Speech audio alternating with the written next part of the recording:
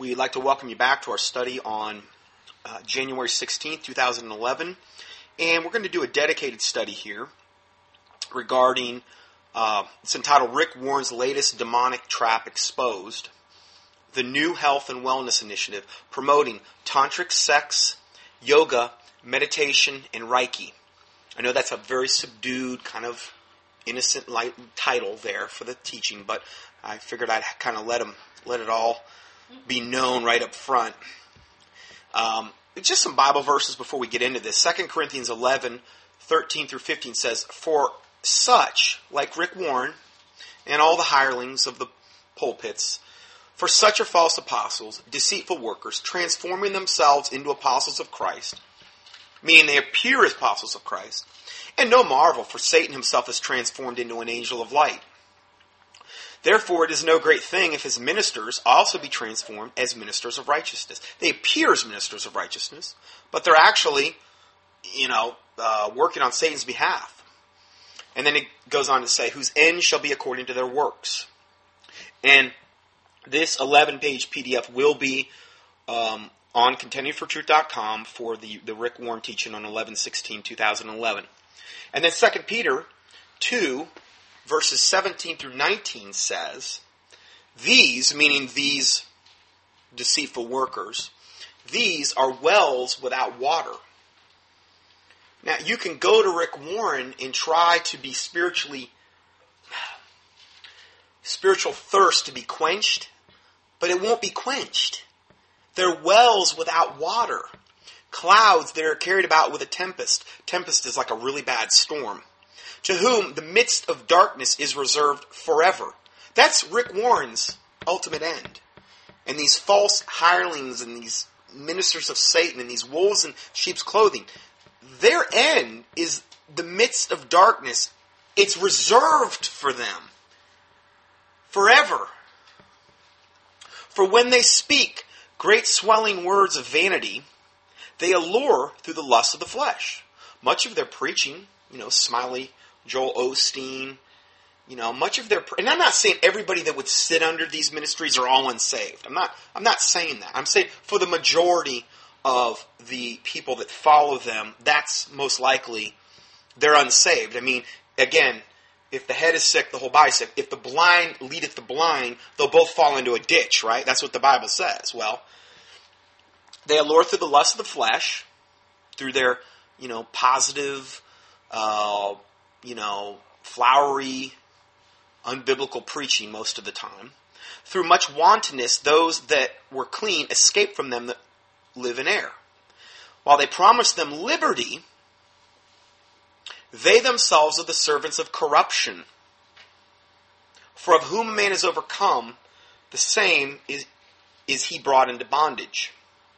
If you go to these ministries and you sit in their churches, or if you watch them even on the TV over and over, you will eventually fall under their spell. I don't care how strong you think you are, but eventually you're going to start buying in to what they're trying to sell you. Now, I'm not saying everything is going to be totally corrupt and evil. I mean, you can listen to a lot of it. I'm talking about a little leaven or bad doctrine leaveneth the whole lump. This is what you're ultimately getting into. And it's incrementalism. It doesn't happen just all at once or overnight.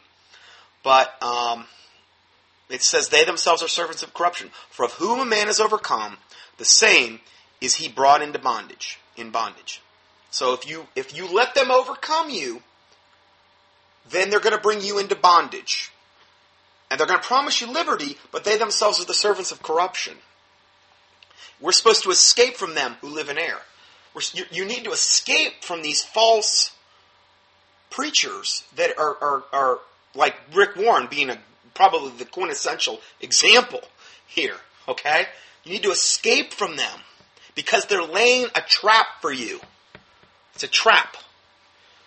You do not want to be caught in this trap, okay? At bare minimum, it's going to totally hinder your walk with the Lord. You're going to accomplish maybe just a fraction of what the Lord might have had purposed for you. And, the devil likes that, too. I mean, he's whatever he can do to hinder your walk with the Lord, he's going to try to accomplish that. I'm not saying if you listen to them over and over, it makes you unsaved. I'm not saying that. I'm saying it's going to hinder you, though.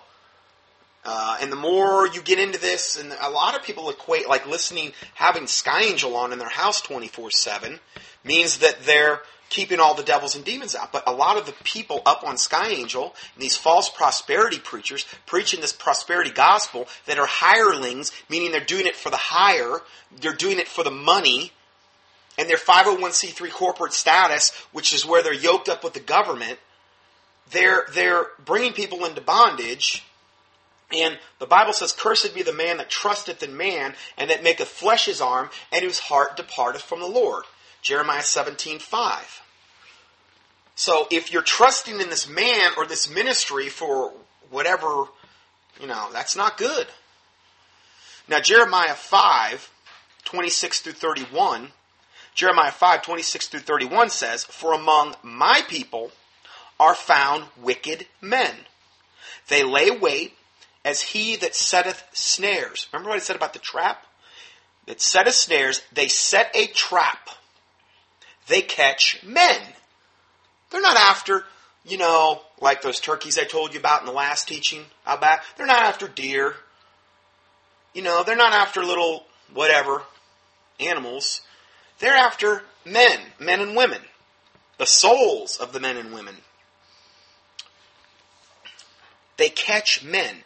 As a cage is full of birds, so are their houses full of deceit. What would that include? That would include whatever church or whatever platform that they're preaching or teaching from. Their houses are full of deceit. Now, it doesn't have to be 100% deceit. Again, I've said this before. Rat poison is like, 98% good food, 2% poison. Doesn't, little leaven leaveneth the whole lump. Going further, it says, "Therefore they are become great and waxen rich." You think Rick Warren might have some money? Oh, he gives it all away. Okay, whatever. There's so many of these prosperity televangelists. I mean, I can't tell you, they have jets, palatial mansions, multiple houses all over the place. It's the norm. It really is the norm. I just didn't see Jesus Christ walk around that way when he was on, or any of his apostles. Just didn't see that happen a whole lot. Okay? "Therefore they are become great and waxen rich." See, a lot of people equate that as, well, that proves they're of God. No, it doesn't. It says it right here. They're become great and waxen rich. Well, they could only become of God. I mean, that's the lie that they feed their congregation. Well, if you want to be like me and fly around in a jet and do this and do that and drive all these luxury cars, then you got to give all your money to me. And they do all these things to get your money out of you. They're bleeding you dry. It says they're become great and waxen rich.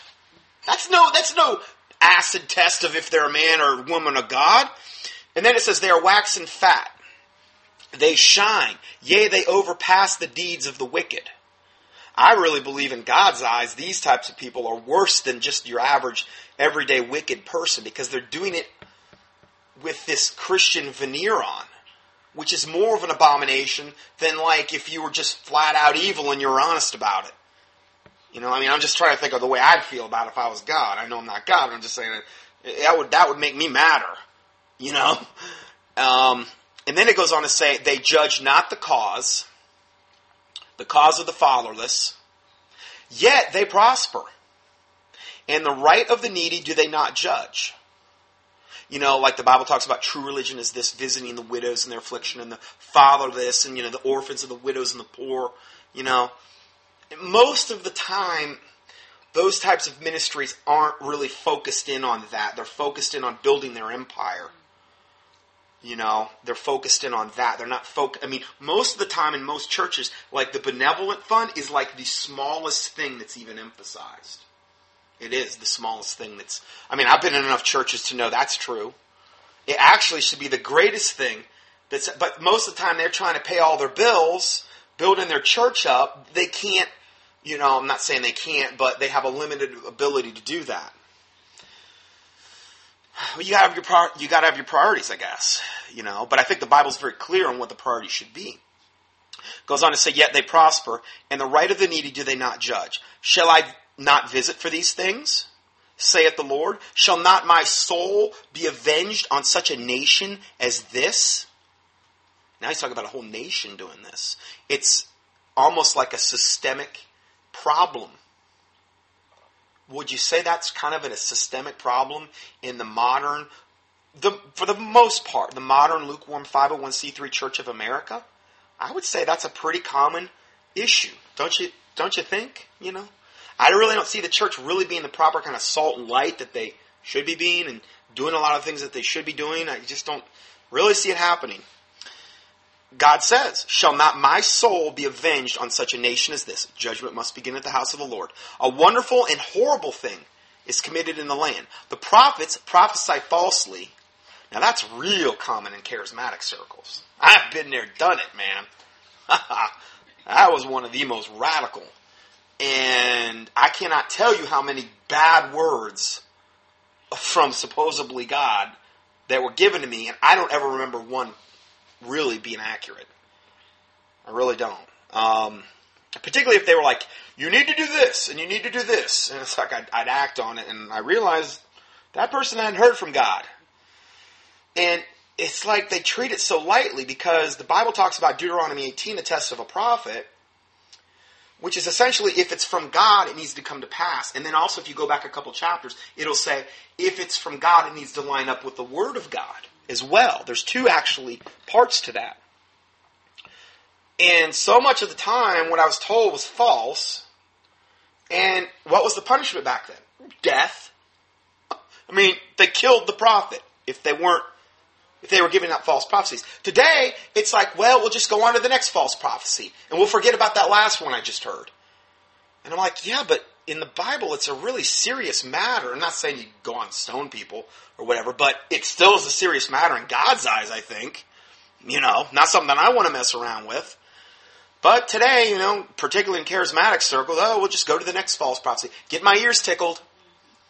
Itching ears. Ever seeking, but never coming to the knowledge of the truth. Swept about and tossed about by every wind of doctrine. I see so much of this. And it's only getting worse. I can't even keep up with all the heresy and the apostasy and the falling away that's taking place. I get people all the time, do teach it on this one. I don't even know who that is. I've never even heard of them. You know, most of the time, a lot of the time, I've never even heard of them. I'll try to go up and do an internet keyword search and find something. But the problem is now is there's so much heresy. And there's so many people that have started their own little cult religion. I cannot possibly. There's not even anything written about this heretic at this point. There's not even anything exposing them. Because they're so new on the scene. And I've noticed that there's not a lot of that going on anyway. There's a lot of really good stuff about older stuff, about like, you know, Benny Hinn and Kenneth Copeland and stuff like that. But it seems as though those writings that used to be taking place a lot, exposing heretics, it's not really happening that much anymore. Lighthouse Trails Research does a good job exposing the modern day emerging church, New Age-wise. And that's this article that we're going to be talking about. But there's not a lot of good exposés on specific, I would say, heretics that have a Christian pseudo-veneer anymore. It's very hard to find stuff on a lot of people. So it's really tough anymore. You just can't keep up with it all. And again, it confirms what the Bible says regarding this. Evil men and seducers shall wax worse and worse, deceiving and being deceived. 2 Timothy 3:13.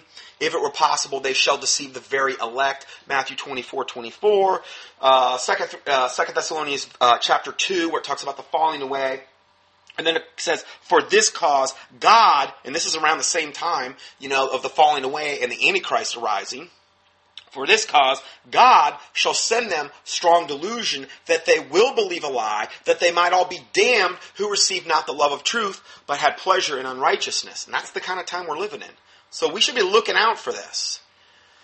And that's why I just say, I don't point people to me, I point people to the Word of God. The King James Bible in the English language. I point them to that, okay? I don't try to point them to me. Because man can fail you, but the Word of God won't.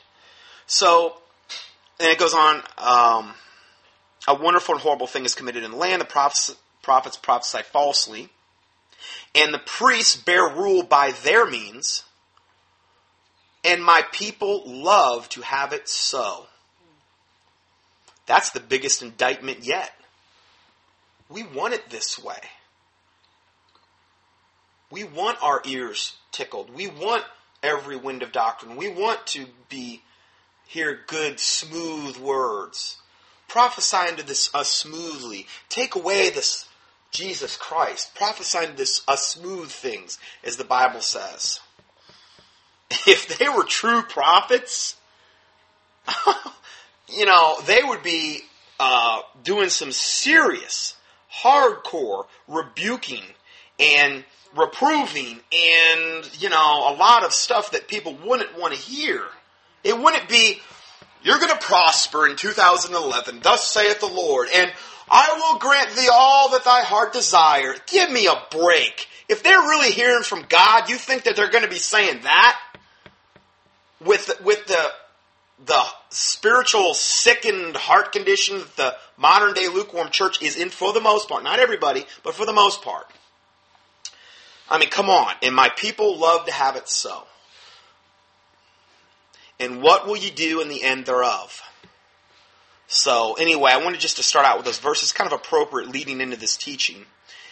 This starts out by saying just 10 days after Lighthouse Trails posted its last and most important article of 2010, Rick Warren's Apologetics Weekend, this is the title of the Lighthouse Trails. It was entitled, Rick Warren's Apologetics Weekend should apologize for representing another gospel. See, Rick Warren gives you another gospel.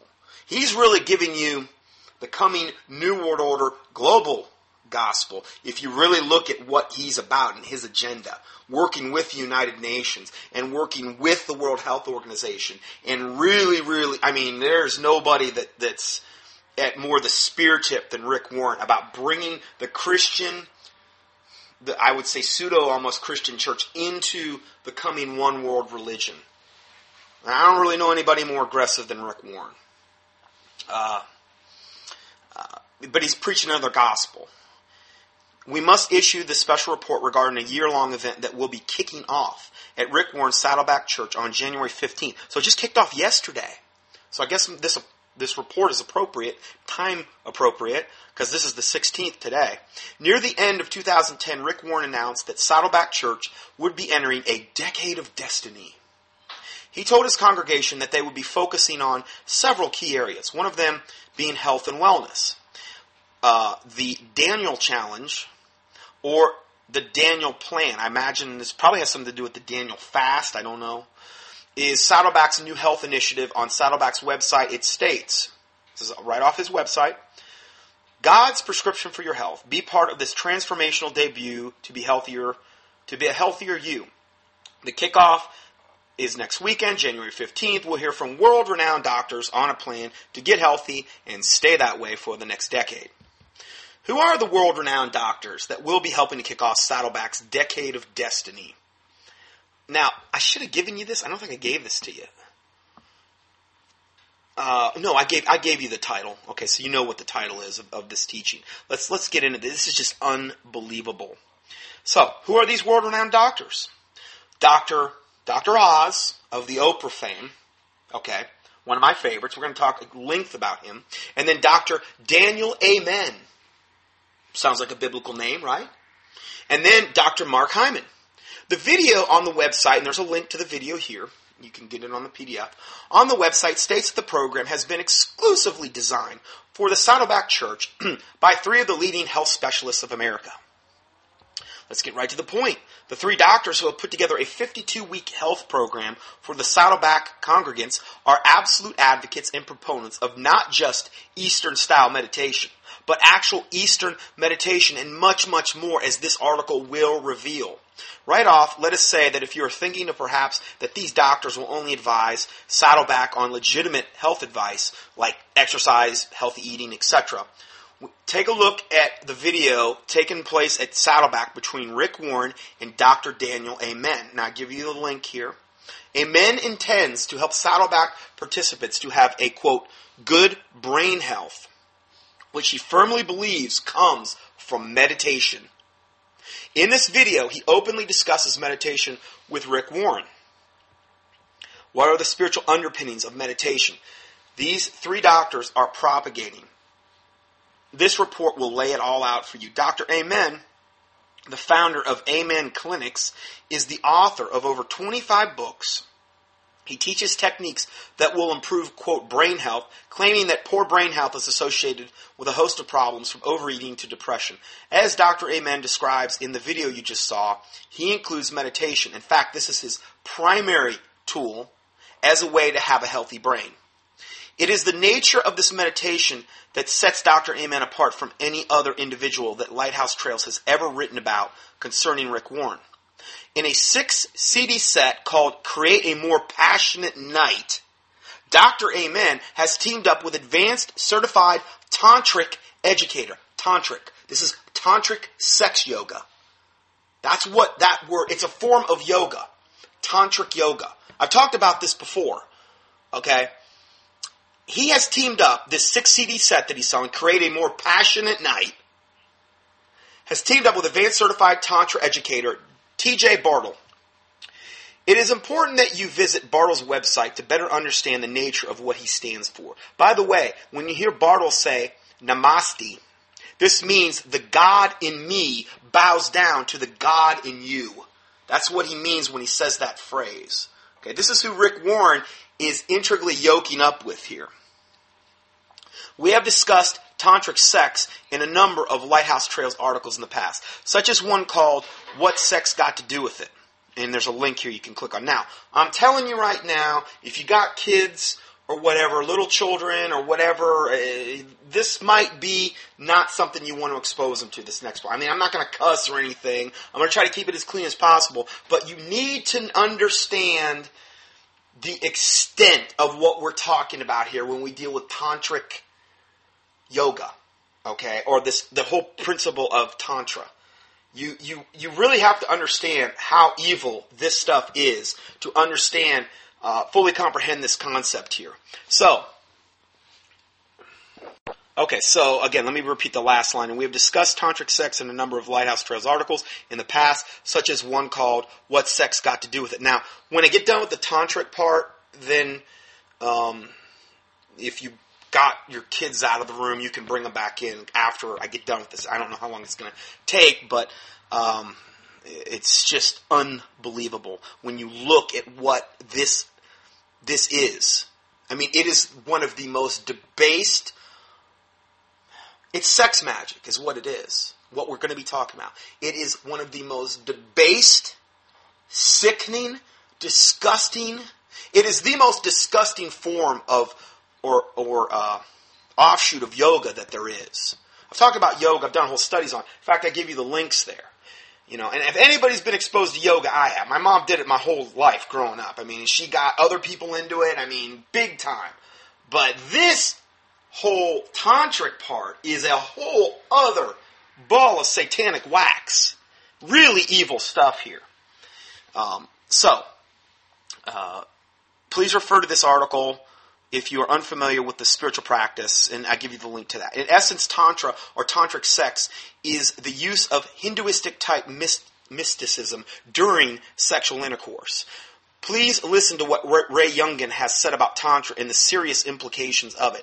Tantra is the name of the ancient Hindu sacred text that contains certain rituals and secrets. Some deal with taking energies brought forth in meditation through the chakras and combining them with love-making to enhance sexual expressions.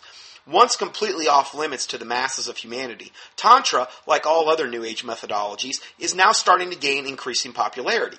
The potential to impact a very great number of people, especially men, was brought out in an article by a sex worker who incorporates tantric bodywork into her services, meaning like a prostitute. She incorporates. Now, when you got people that are involved in the occult being prostitutes, you're really, really, really taking on the demons big time. It's one thing if it's a prostitute selling her body for money. I understand there's a demonic big time exchange there.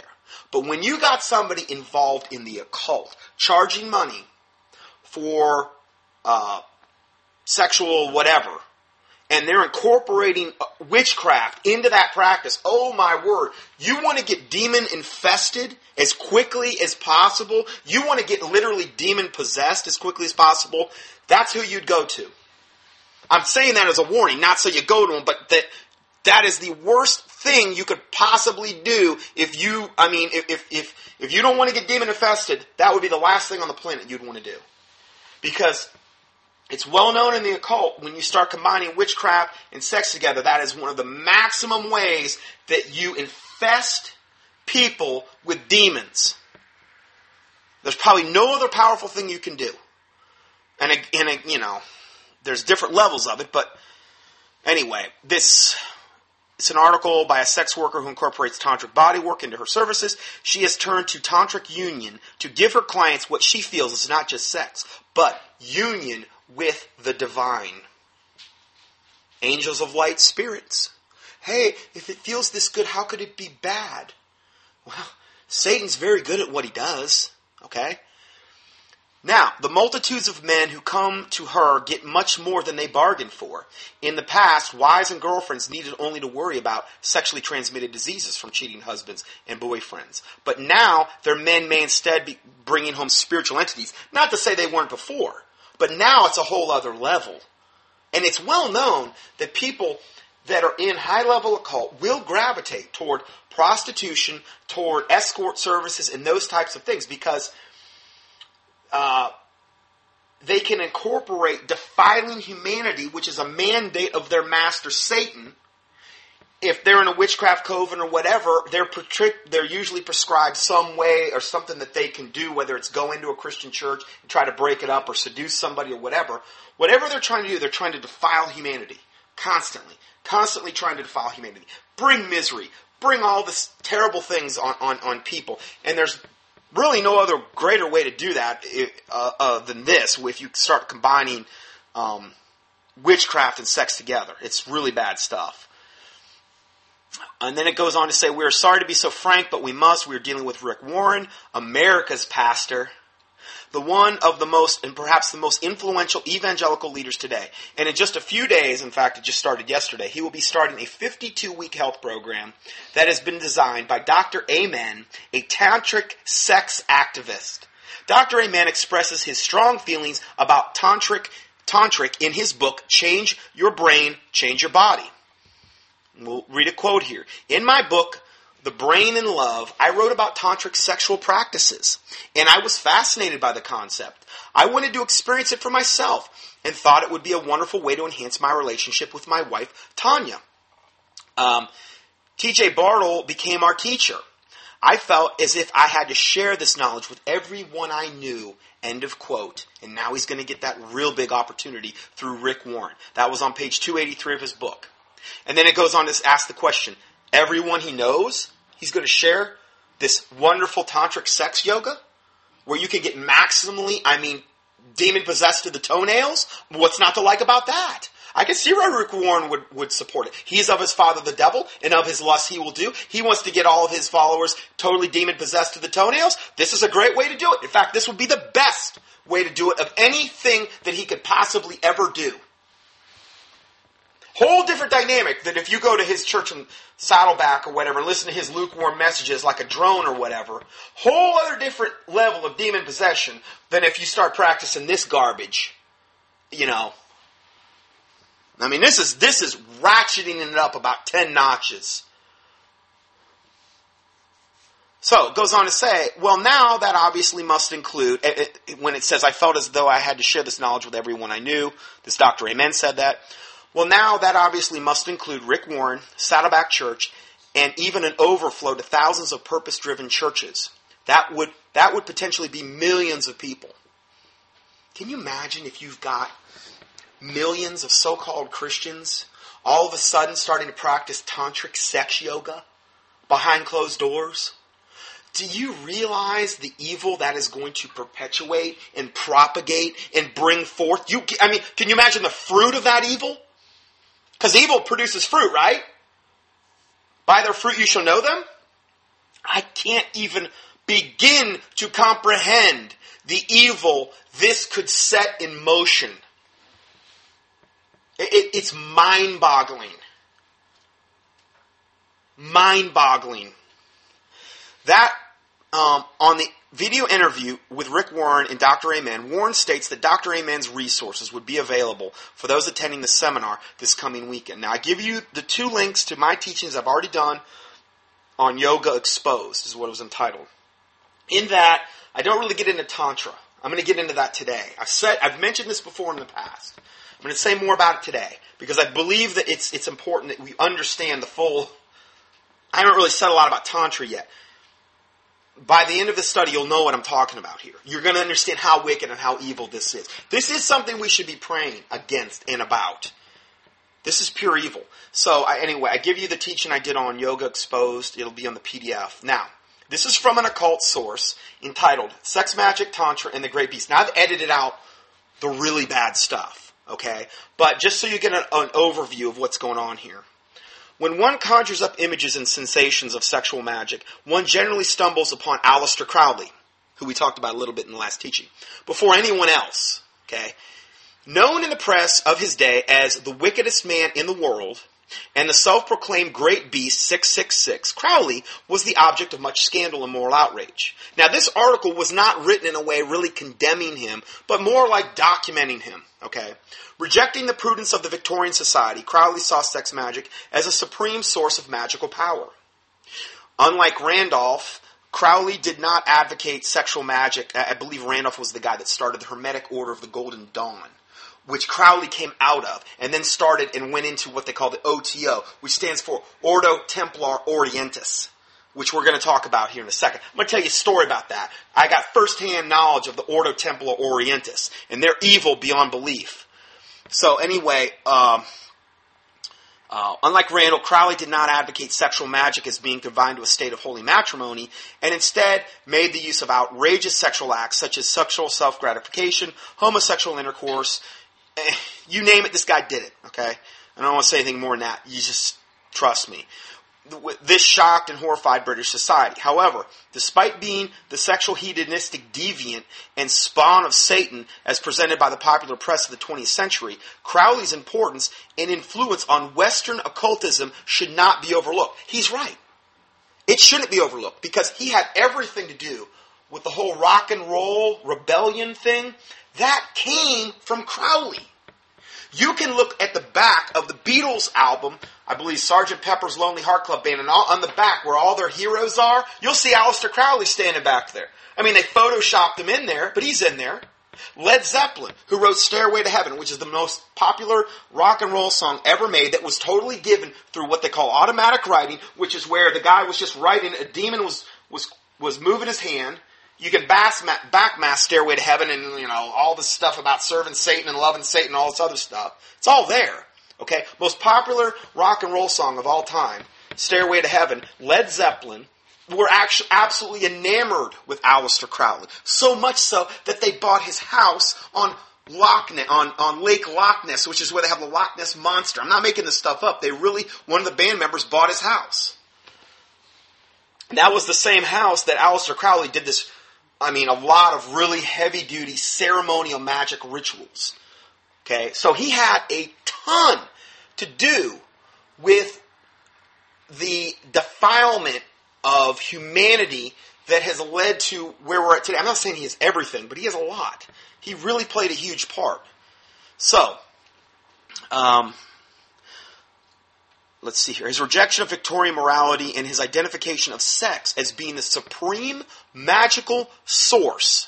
Now, understand that. He knew and he identified as sex being the supreme magical source, introduced new dimensions to the study and the practice of the occult. This is what we're talking about today. Tantric yoga, if practiced in mass, would be like literal mass, extremely high, powerful witchcraft on literally a nationwide scale or global scale. I imagine Rick Warren's influence goes global. And these are supposedly people that are supposed to be salt and light. And trying to live pure and being not unequally yoked together with unbelievers. I mean, that by itself, why would Rick Warren yoke himself up with Hindu mystic doctors practicing tantric sex? We're not supposed to be unequally yoked together with unbelievers.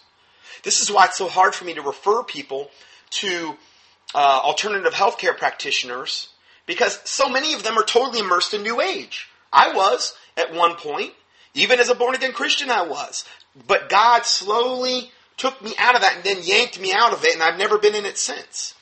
I'm a board-certified acupuncturist. I don't advertise it. I haven't done it in years. I basically destroyed my diploma. But I mean, acupuncture is all about yin and yang, man. It's all about that occult stuff. And yes, I've seen acupuncture work, but I don't do it. And there's a huge occult component with acupuncture. I was into a lot of New Age stuff, but I don't do any of that anymore. I try to practice what I preach, and I've come out of all that stuff. Took me a while to get shown, but guy led me to the Lord was the one that introduced me to it all. So I was thinking, oh, he's a Christian, I'm a baby Christian, what do I know? So that's what happens, a lot of times. So anyway, Crowley knew sex as being the supreme magical source. Particularly when combined with the occult. His study of Buddhism and Hinduism transmitted new ideas and techniques which have affected Western esoteric tradition in a tremendous way. These and many more have made him one of the most influential figures in the revival of magical traditions. Born Edward Aleister Crowley in 1875, he was the son of a highly zealous and prudent father who was very well established in the excessively puritanical Plymouth Brethren. He was raised in a strict Christian home in the late Victorian England. Crowley eventually turned to the occult and sexual excesses. So it's not like he didn't have a chance, but he went his own way. He was first initiated into the Hermetic Order of the Golden Dawn, which I mentioned previously. But his relationship with the order and one of its founding members, MacGregor Mathers, ended in turmoil and controversy. In 1899 from onwards, he began traveling. See, from what I read about him, the Hermetic Order of the Golden Dawn was not near hardcore enough for him. Now, interestingly enough, where have you heard about this in my previous studies, the Hermetic Order of the Golden Dawn? Well, all of C.S. Lewis's buddies were a part of it. C.S. Lewis, yeah. I've done several studies exposing him. I mean, he had numerous friends, and I believe he was a closet member. Just he couldn't advertise it. Way too many of his buddies were in the Hermetic Order of Golden Dawn. Why, if he was a true born-again Christian, would he be unequally yoked together with all these unbelievers in high-level, practicing in a high-level occult order? Now, I've done a whole study on that. You can access it up on contendingfortruth.com. Anyway, from 1899 onwards, he began traveling to places such as India and Ceylon, where he studied Hinduism, Buddhism, and yoga, and was exposed to Tantra, which fueled an interest in combining his version of magic with which he labeled as magic. Whenever you see M-A-G-I-C-K, that's a occultist way of talking about real magic. I'm not talking about pulling a bunny out of a hat or pouring milk into a hat and it all disappears, or into a roll of newspaper. Okay, I'm not talking about that. I'm talking about real witchcraft, heavy-duty magic. And I'm not saying you should even mess with magic. And I'm talking about any form of it, because it opens the gateways to the occult. What is it? It's sleight of hand. It's deception, if you think about it. And those guys, like Copperfield and a lot of these other guys, they are some of the most ungodly people on the planet. And I even heard about this one Christian that had went to, unknowingly knowing what he was going to be taken to. Somebody had taken him to a David Copperfield thing in Las Vegas. The guy got in there. This guy was evidently like a real Christian. Got in there, and David Copperfield couldn't do any magic. Wasn't working. He singled this guy out of the whole audience and had his goons go and get him and escort him out of the building. He couldn't do his act with this one Christian in the building. Praise the Lord Jesus Christ. And then, here's this guy, he don't even, and the presence of this one Christian, the Holy Spirit living inside him, and probably the angels that were there, and camping around about him. He messed up his whole act. Praise the Lord Jesus Christ. That's the God we serve. See, the power, we are the one that really has the power. We've got it all backwards. See, Hollywood is teaching everybody, oh, these Christians, they're just a bunch of total hypocrites, and they have no power, and they're afraid of evil, and this and that. You know what? This is not the way it is. They got it all backwards. You know, we're the ones that have the power through the Lord Jesus Christ. I can do all things through Christ, which strengthen me. Greater is He that is in me than he that is in the world. And we're the ones that actually have that power. And I'm not saying we go around, use it for the forces of destruction or whatever, but we're going to be in battles in the days and times to come where we're going to need to draw upon that power, and we need to have the faith to believe that the Lord Jesus Christ can work through us in mighty ways that all men will see and fear and declare the work of God, that they will wisely consider of His doing, that the righteous will be glad in the Lord and trust in Him, and all the upright in heart will glory, according to Psalm 64. We need to have that. Faith cometh by hearing, and hearing by the word of God. Without faith, it is impossible to please God. Faith is the substance of things hoped for and the evidence of things not seen. You have to have the faith to believe what I just said. So if you don't have that kind of faith, faith comes by hearing, hearing by the Word of God. Get in the Word of God. It'll build your faith. That's the prescription. So, anyway, he was exposed, Crowley, to Tantra when he went to India and Ceylon, where he learned about Hinduism, Buddhism, and yoga. Okay? And it fueled his interest in combining his version of magic, which he labeled as magic, with sexual techniques, which made it even way more powerful than it was before. In 1904, Crowley received a revelation from an entity called Aiwass, which Crowley claimed as his guardian angel. Aiwass appeared and dictated to him Liber Alveligius, the Book of the Law. I believe he did this when he spent the night in the Queen's Chamber of the Great Pyramid in Giza. Yeah, I mean, something I do, definitely. Go to the Queen's Chamber at Giza. Well, again, it would be probably the greatest place in the world if you wanted to commune with demons.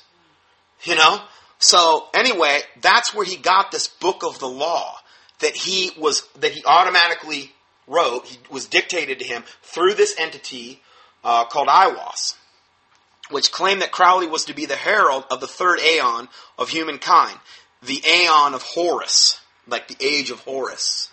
Horus,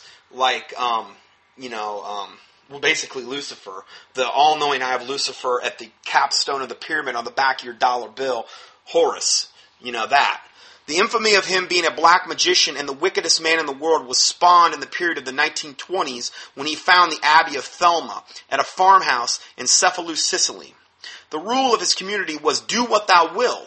And that, again, he said, do what thou will be the whole of the law. That's what he wanted to bring the world to.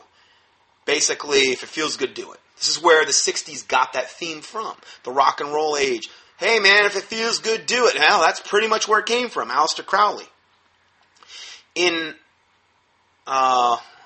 which every desire could be gratified and every impulse expressed through free experimentation in drugs, sex, and physical excess. And again, these are all great ways to get just demon-infested.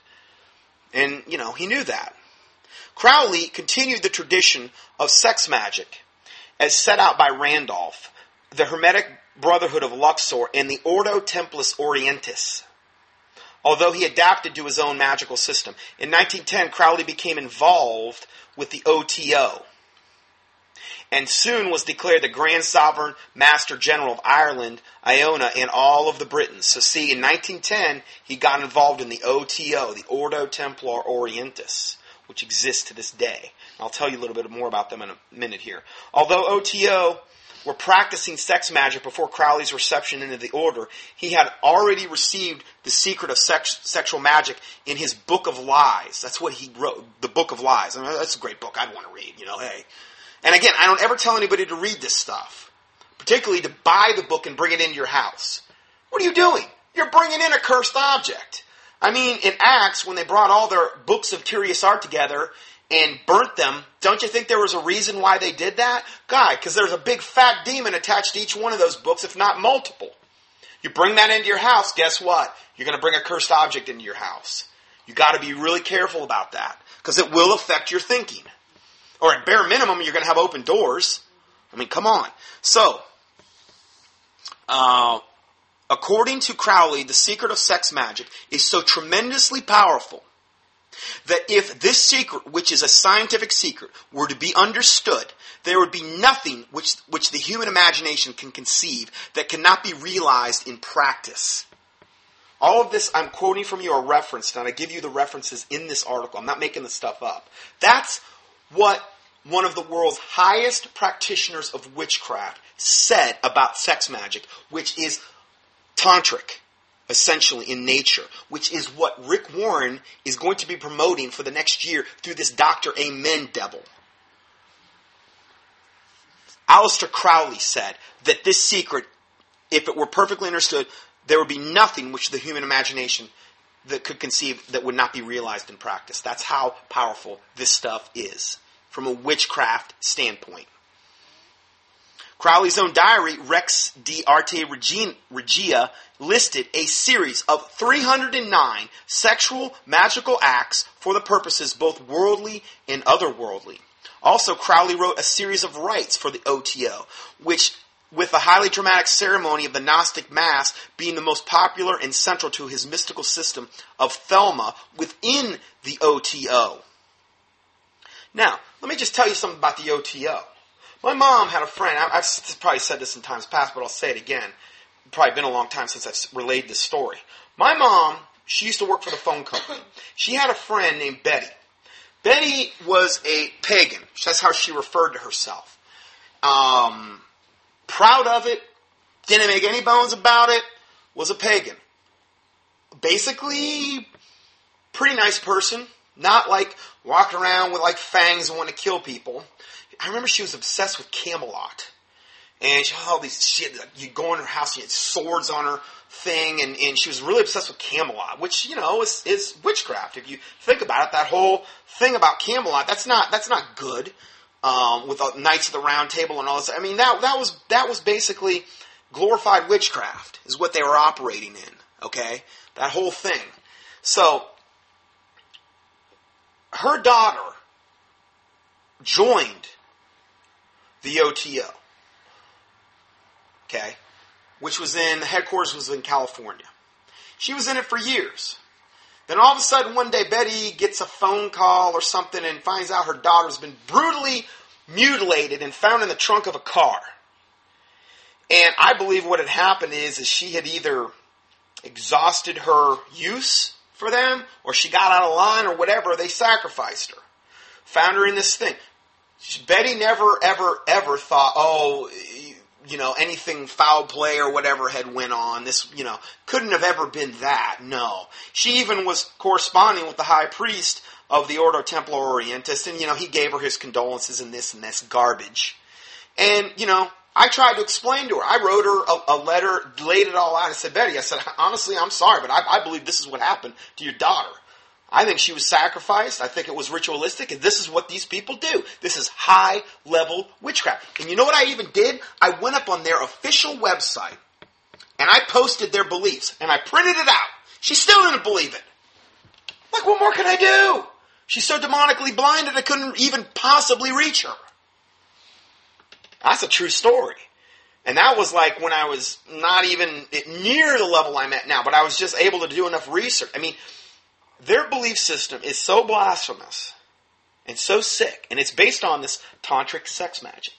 This is where I first learned about tantric sex magic, which was off the OTO's official website. And I'm not telling you to go there.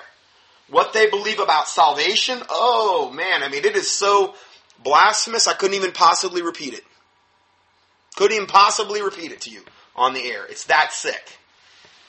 And this is what they believe. And I gave it to her. I mean, I was trying to do unto others as I have done unto myself type of thing, because, if I was deceived about something, I'd want to know. She wouldn't receive any of it. Not a bit of it. I remember she told my mom, she says, if I ever die, and my mom kind of, after I sent that letter, she kind of cut ties with my mom. Because I couldn't, in a way it was a relief because Betty was like always leeching off my mom type of thing. She took advantage of my mom. My mom was a very nice person, was always doing other things for other people. And so I kind of did her a favor, I guess. But she said she had this box in her house, and it was full of all of her witchcraft implements. I think she was into some dark stuff. And she said, if I ever die, you take this box and you burn it, and don't even look inside. Yeah, she was into some heavy stuff. I tried to help her. That was on more than one occasion. But, she's so blinded by the demons that have governed and guided her life that, in this particular case, she was pretty much unreachable. So, going back to this article, it is now recognized that Crowley did have some very good knowledge of Indian yoga and was aware of some of the key features and practices of Indian Tantra.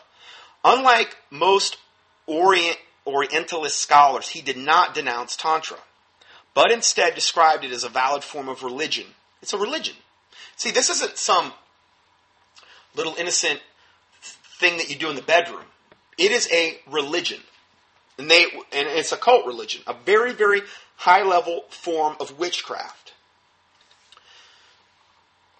Described as a valid form of religion and a most advanced form of Hinduism. The most advanced form of Hinduism. So it would be like you going from, you're just dabbling in Hinduism. Some people are doing that.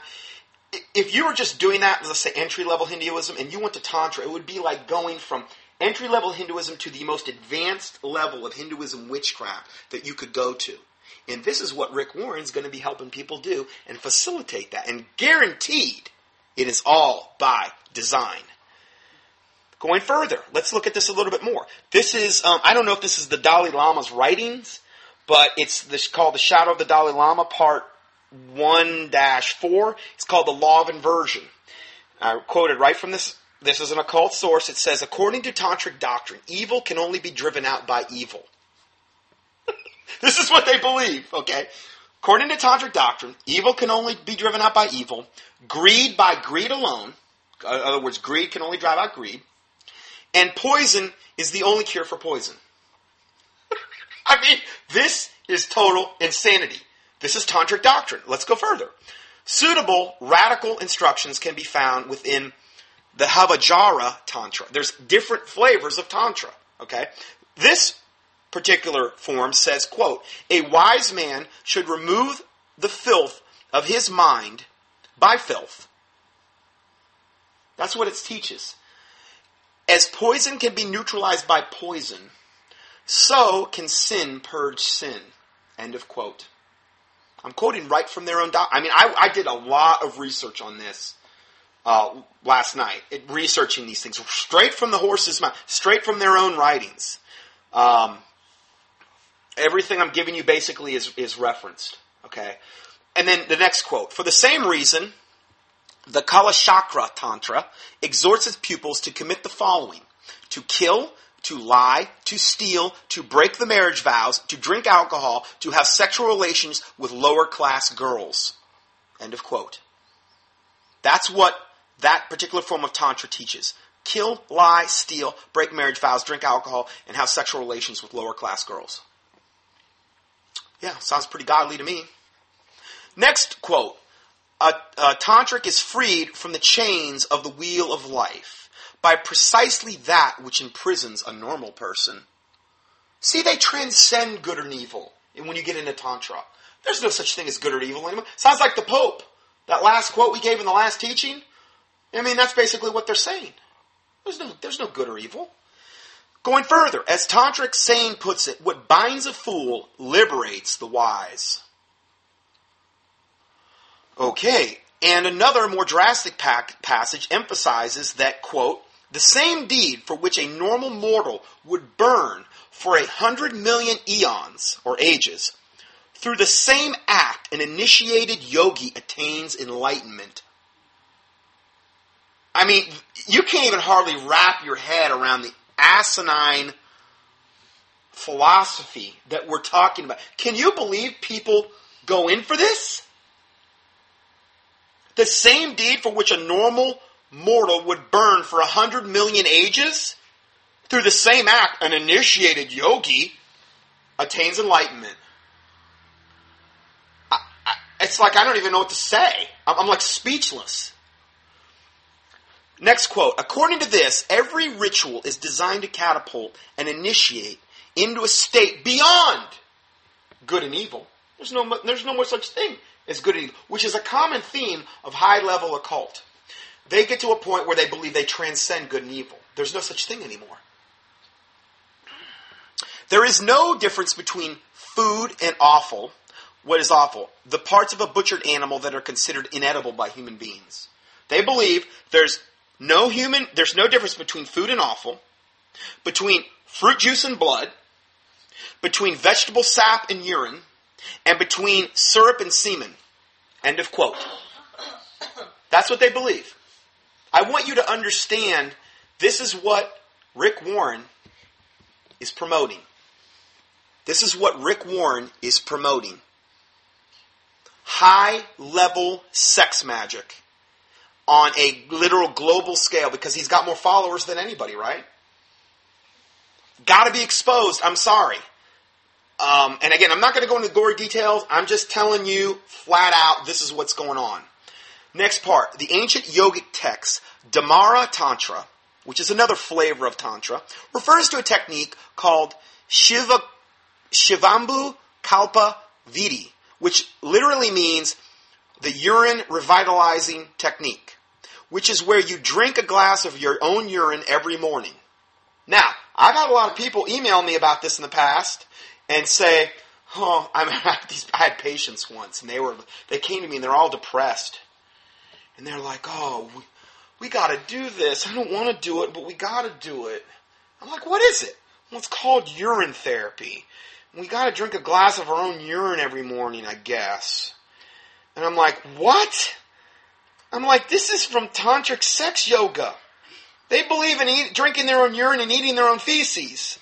They do. They believe this. This is what they teach. And they were all upset. They were Christians. And they were like all upset about how they were going to have to drink their own urine. So I put together a whole Word document debunking drinking your own urine. And they took these verses out of the Bible so out of context. I mean, the one that talks about out of your belly will flow rivers of living water. They're using that to justify urine therapy. And then it says, drink waters out of your own cistern, which means have sexual relations with your own wife. Which, if you look at the context of the verse both before and after, it's clearly stated, well, no, this is how cults get started. They take one little verse out of context, isolate it, and say, look, see, it's true. Oh, Lord have mercy. Just look at the Bible in context. I mean, this isn't rocket science here, okay? It's not that hard to figure out. I mean, I'm not saying I'm whatever, but I mean, golly. Anyway, they do this. This is part of tantric sex yoga, drinking a glass of your own urine every morning.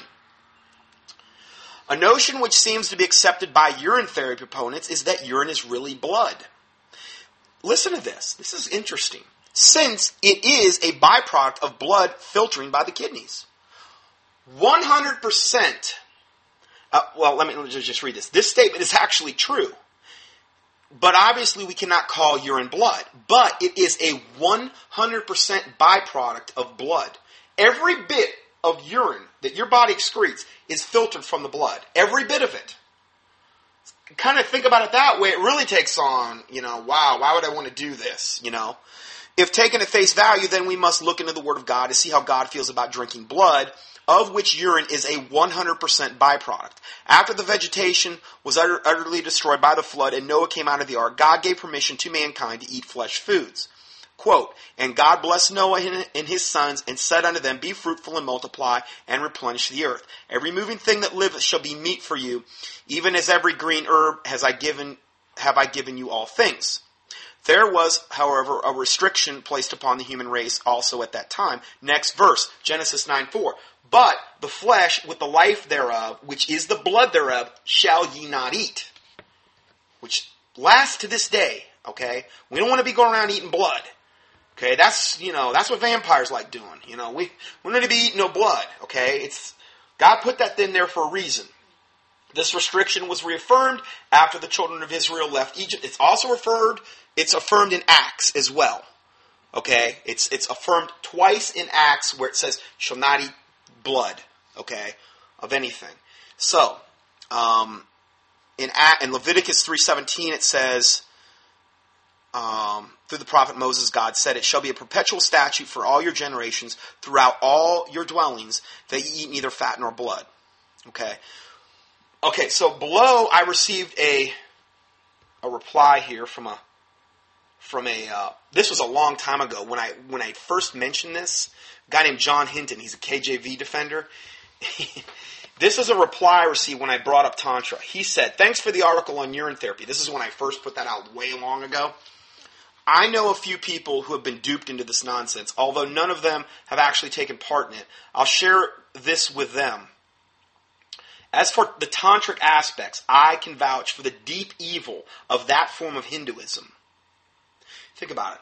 Hinduism, particularly in India, is one of the most unclean. People that go over there to India, one of the big things you'll hear about them coming back is the utter filth that religion literally immerses itself in. They have one of their most popular gods is the god of feces. Okay, I've seen documentaries on this on TV. And they had this woman and she had a gas mask on. She was outside of this temple of the god of feces where they offer feces. And she said this is about as close as she could even get, even with a gas mask on. To even there. And they were outside and they took this goat and they were hacking its head off with like a machete. I was like, I turned away. I don't like seeing that stuff. I don't like watching that decapitation stuff. And they were hacking this poor goat's head off with a machete, and then they had this feces offering and this blood offering, and they were going to take it inside and give it to the god of feces. They were showing how these people would take the cow dung, and they would just let the cows roam everywhere, because, hey, they're reincarnated. That's my buddy Ed Blankenfield. Yeah, he'd come back as a cow, I guess, and there's Sue Fisher over there. She's a cow. Anyway, they let them walk through their house and do whatever. They would take cow dung and they would prepare all their food with cow chips, burn it like fuel.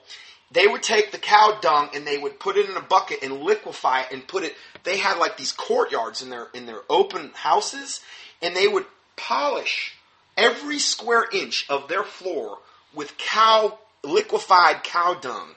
And it would be real shiny. Can you imagine the smell? I mean, it's so filthy and unclean. A lot of that is a byproduct of this aspect of Hinduism, of the tantric yoga. It is a byproduct of that. And if the foundations be destroyed, what can the righteous do, right? Well, we talk about some corrupt foundation here. Anyway, John Hinton says, "As for the tantric aspects, I can vouch for the deep evil of that form of Hinduism. When I was a student in India, I interviewed some of the Aghori Tantrics, which is another flavor of Tantra.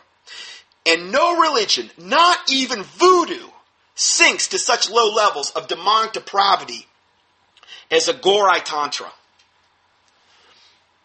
which included fornication with prostitutes, drinking great amounts of whiskey, and the consumption of human feces and human flesh. They're cannibals too. At the highest levels, tantric yoga, and I found several articles on the internet, they're eating the brains of other people. They said there's this one form of it, Tantra. Now, again, you say, yeah, but that's the advanced level Tantra. This isn't what this Dr. Amen would be teaching. Where do you think it's all going to lead? Do you think the devil's just going to be content you staying in one aspect of tantric yoga? It's still evil. It's still witchcraft. He's going to want to move you into the deeper stuff, right? You stay in it long enough, you're going to get to the real bad. Well, I'm not saying everybody's going to go around eating brains and human bodies, but I'm saying that if you take it to its logical progression, this cult lives on the Ganges River, which is where they'll float dead people into the river, okay, as their form of burial. And they wait for the dead bodies to come downstream. They take the dead bodies out of the water, hack off the limbs, and eat the flesh of these dead bodies raw. That's what they do. And this is a form of Tantra. And this is what good old Rick Warren is going to be bringing into the churches now, in mass. And we're just getting started today. So, John goes on to say, although Gandhi was mild in comparison, he calls him that naked savage, as Winston Churchill aptly called him. Gandhi drank his own urine or cow's urine every day. He drank a glass of it every day. He was a skinny weakling who was physically decrepit as he was spiritually. That's what John had to say about this. Now, last quote from this. This is from Tantric Mysticism in the Tibet, page 241 through 244. It says, this Tantric rite is detailed in the same Vajrayana text, which is, the male participant should visualize himself as Lord Buddha, and the female participant should imagine herself as the Lady of Transcendental Wisdom. No pride there. They should sit facing one another and gaze upon their partner with intense desire. Next, she demands the ultimate from him, asking if he is capable of eating her feces and drinking her urine. That's a tantric rite. That's the ultimate for them. Well, if you were Satan and you wanted to bring somebody to as much of a depraved state as possible, that would be a logical conclusion, don't you think? And this is what good old Rick Warren's going to be introducing. In almost all, now going back to the main article here, in almost all the resources by Dr. Amen, he advocates Eastern meditation. You know what? Before I do that, let's go to part 2, because there's no way I'm going to get this in one part. God bless you. We'll see you in part 2.